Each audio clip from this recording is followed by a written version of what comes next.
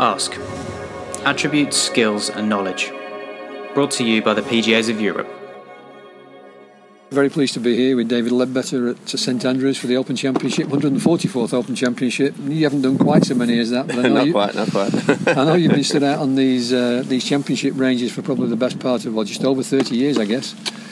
Yeah, it's probably mid-80s, I would say, Tony. Where it seems it's gone by in a flash. Really, I just think in terms of 1990 was when obviously Nick Faldo won here, and that was just 25 years ago, and obviously he had his little swan song here at St Andrews this week, and it's incredible really how just the time just flies by, and you see a whole host of different players now, and a new generation of young players. I mean, you just think this week, 5 amateurs making the cut. It just shows the gap between the professionals and the amateurs is getting closer. We've got an amateur leading the tournament. I think that's a phenomenal story in itself. Got 2 in the top 10, so it's just amazing, really. Where the game's come from, and where it is now, and probably where it's going to go to.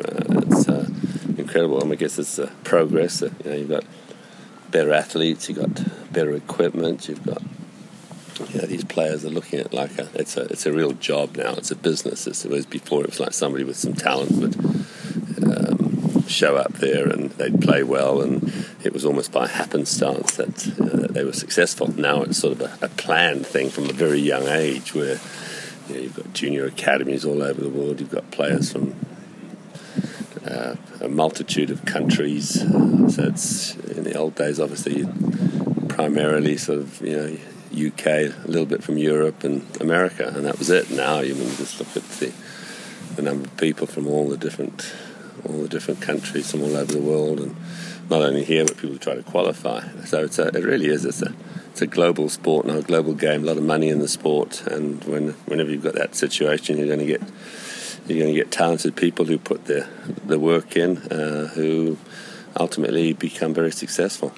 Well, you weren't out here quite alone when you first got started on the ranges with these major championships, but there wasn't every player that had a coach with them at that time, and it seems to be now there's a whole team of people around the players. It was rather the exception rather than the rule back in the day when players had coaches. I was sort of a little bit of a phenomenon from the standpoint of I had a video camera and people were looking and said, wow, it's obviously Nick Faldo, I think, sort of led the way as far as creating better work habits, shall we say, and having a coach and looking at workouts and looking at nutrition and looking at sports psychologists. And now, as you rightly say, we now have teams of people around. Like Jordan Spieth always refers to it as we.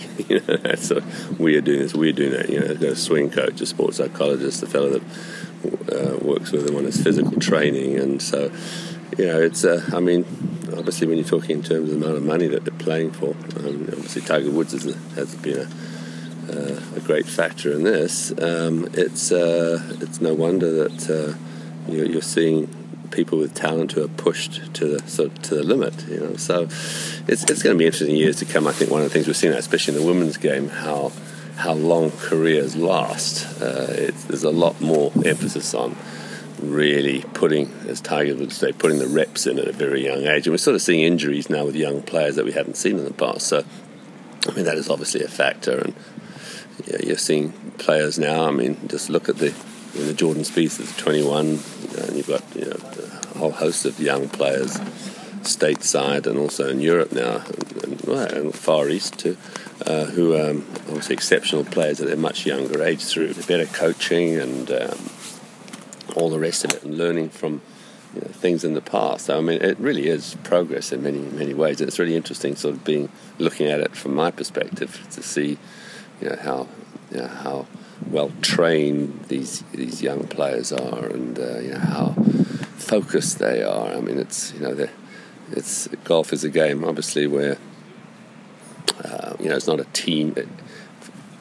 There's no team aspect apart from maybe Ryder Cups or President Cups, but it really is sort of a one-on-one situation, and so there's a tremendous amount of pressure on each individual to perform at the highest level, and you have to look at Tiger, and you would say his mental powers have diminished over the past few years more than anything else. I mean, certainly seems like his physical skills he has a problem in that area too, but his mental powers, where his belief system was so strong that he felt that nobody could beat him. And now the thing is, now you're getting young players now who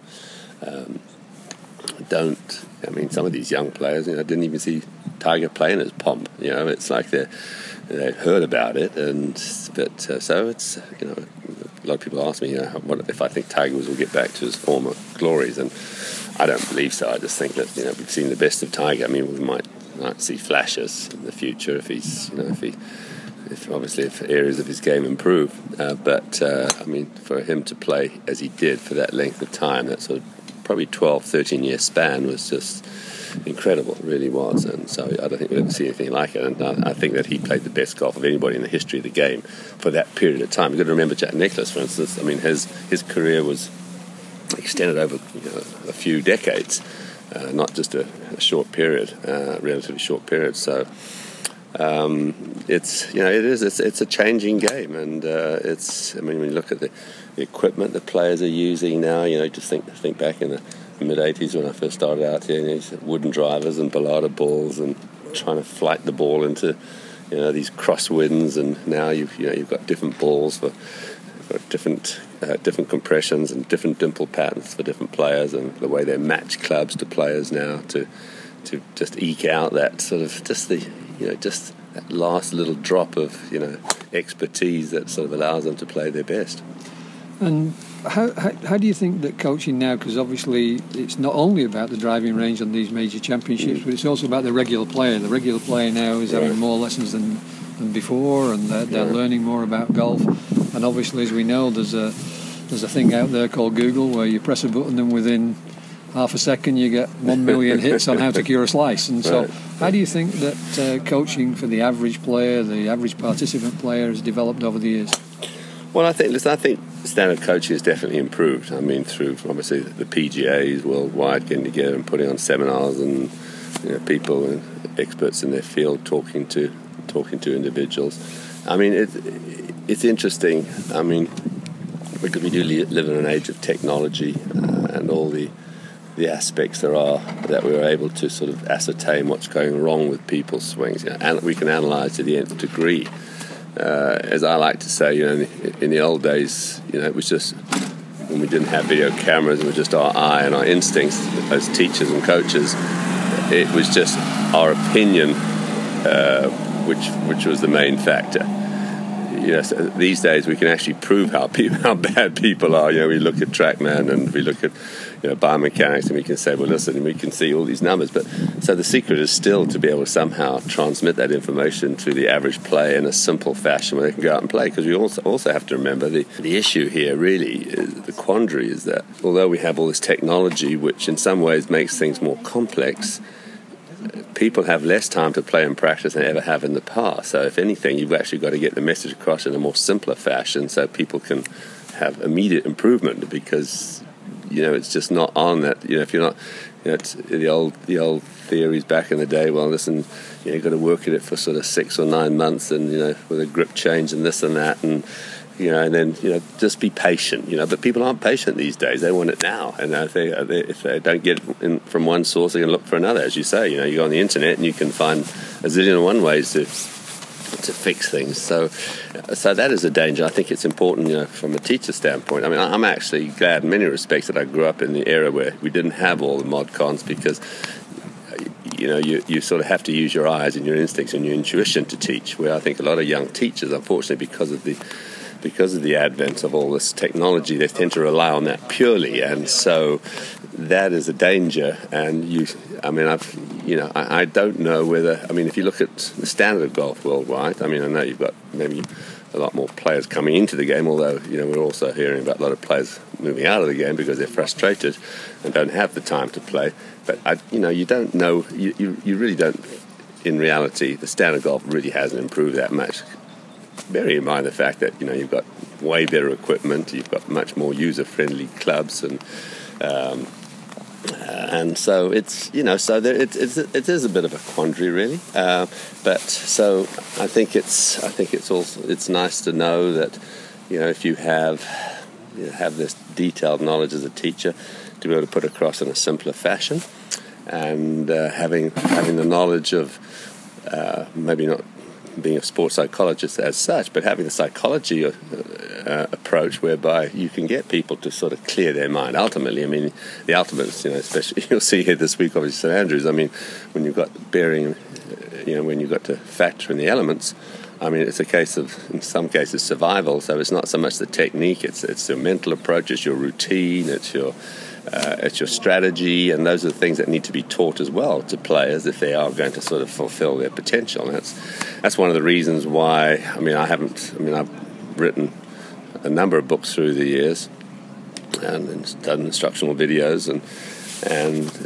I wanted to really, I thought about this for a long while, and I wanted to bring out something which was a little bit different and something which hopefully was simpler. And so I really haven't, this book, The A Swing, which stands for alternative, and it's really a sort of an alternative way to swing the club from the standpoint of making it a simpler backswing, because I think that's the area that most amateurs get confused by. I mean, it's like they spend so much time and energy trying to create a nice backswing, they never really get into the issue of trying to make contact with it. I mean, you think of cricket or tennis, for instance, everything's about going forward, making contact, hitting the ball, ball towards their target and so on. But in golf, it's like it's sort of almost an afterthought. Oh yeah, look, the ball went down the middle of the fairway. It was sort of, and so that's one of the. I wanted to bring this out, and it's a fairly simple approach, and we've really it's been out in the States for about 5 weeks now, and I mean the feedback has been really, really good from people of all levels. I mean, we tested it from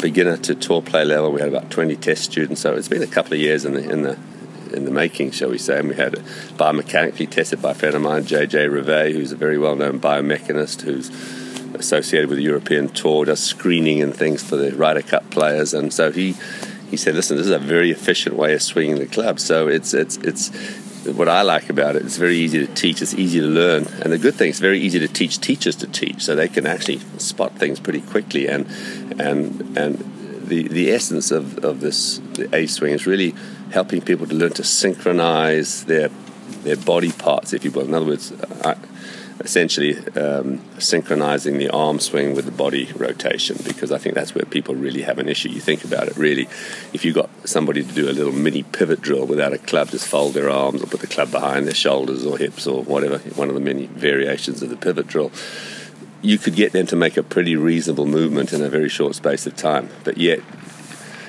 you put a club in their hand and that looks nothing like it. It's almost as if the body's reacting to where the club is. It's so out of sync with the swing, and so this is, synchronization to me is a big word, regardless whether you use the A swing, whatever you use. To me, when players are really on song, even amateurs, it's as if the timing of the swing, if you will, where the club head is relative to where the body is, really match up well. And when, I think Tiger, for instance, is a perfect example of being out of sync. I mean, especially when he gets on the first tee, his first tee shot is inevitably a poor shot, and it's like that's a little bit nervous and what have you, and the synchronization is an issue. So this book's been well received. I say there's some simple drills, and the thing about it, it's not really a method. I like to call it an organic approach, where because it doesn't have to be perfect in order to. There is a model that you can work towards, but as we all know, what you work towards and what you actually achieve can be two different things. So it's my hope that this book can weave its way into the fabric of golf instruction, because I think that in many respects it needs a little bit of a shake-up, the instructional business, shall we say, because. We'd love to, I had a club professional, just when last week I was in America for the ladies' US Open, and this club professional came up to me and said, he said, I've been teaching you a long time, and I said, I read your book and it made perfect sense to me, and I've tried it out, and I can't tell you how I hit the ball unbelievably the first week I tried it. And all my members are coming to me now and say, hey, what is this? Because I was spouting it's sort of, how good the thing was. And he said, my lesson tally is doubled. He said it's amazing, and it's very easy to teach it. And so that's the thing I think we've got to be really careful of in this day and age, that we don't overcomplicate things for the masses. Listen, when you're dealing with tour players, they can get into it to a certain extent as far as, ground force pressure and, how exactly what's taking place with the angle of attack and the track, the flush squareness of contact. But the average amateur, really probably couldn't give a hoot. It's like, hey, just show me how to hit the ball more consistently. I want to lose fewer balls. I want to have more fun.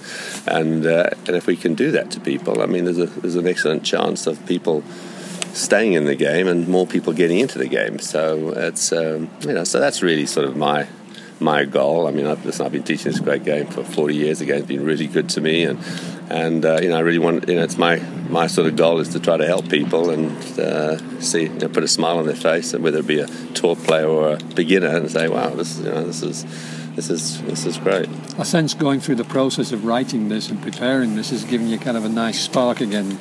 You're absolutely right. I mean, look, I could just keep doing what I've done, which has been fine, and listen, some of the stuff that I taught back in the 90s, still is a factor in my philosophy, shall we say? But it's like, look, if you remember the old sort of mobile telephones, those big clunking things. I mean, now you have the iPhone 6. I mean, there's a big difference. So I mean, it would be strange to say that you haven't gone forward or had any sort of progress in your philosophy or your outlook. So I would say essentially, a lot of it is very much based on my original thoughts of, I call it the dog wagging the tail syndrome. Where the big, I really believe that the bigger parts. I mean, certainly you've got to understand how the hands and arms work, but your power, your balance comes very much from the way your torso moves.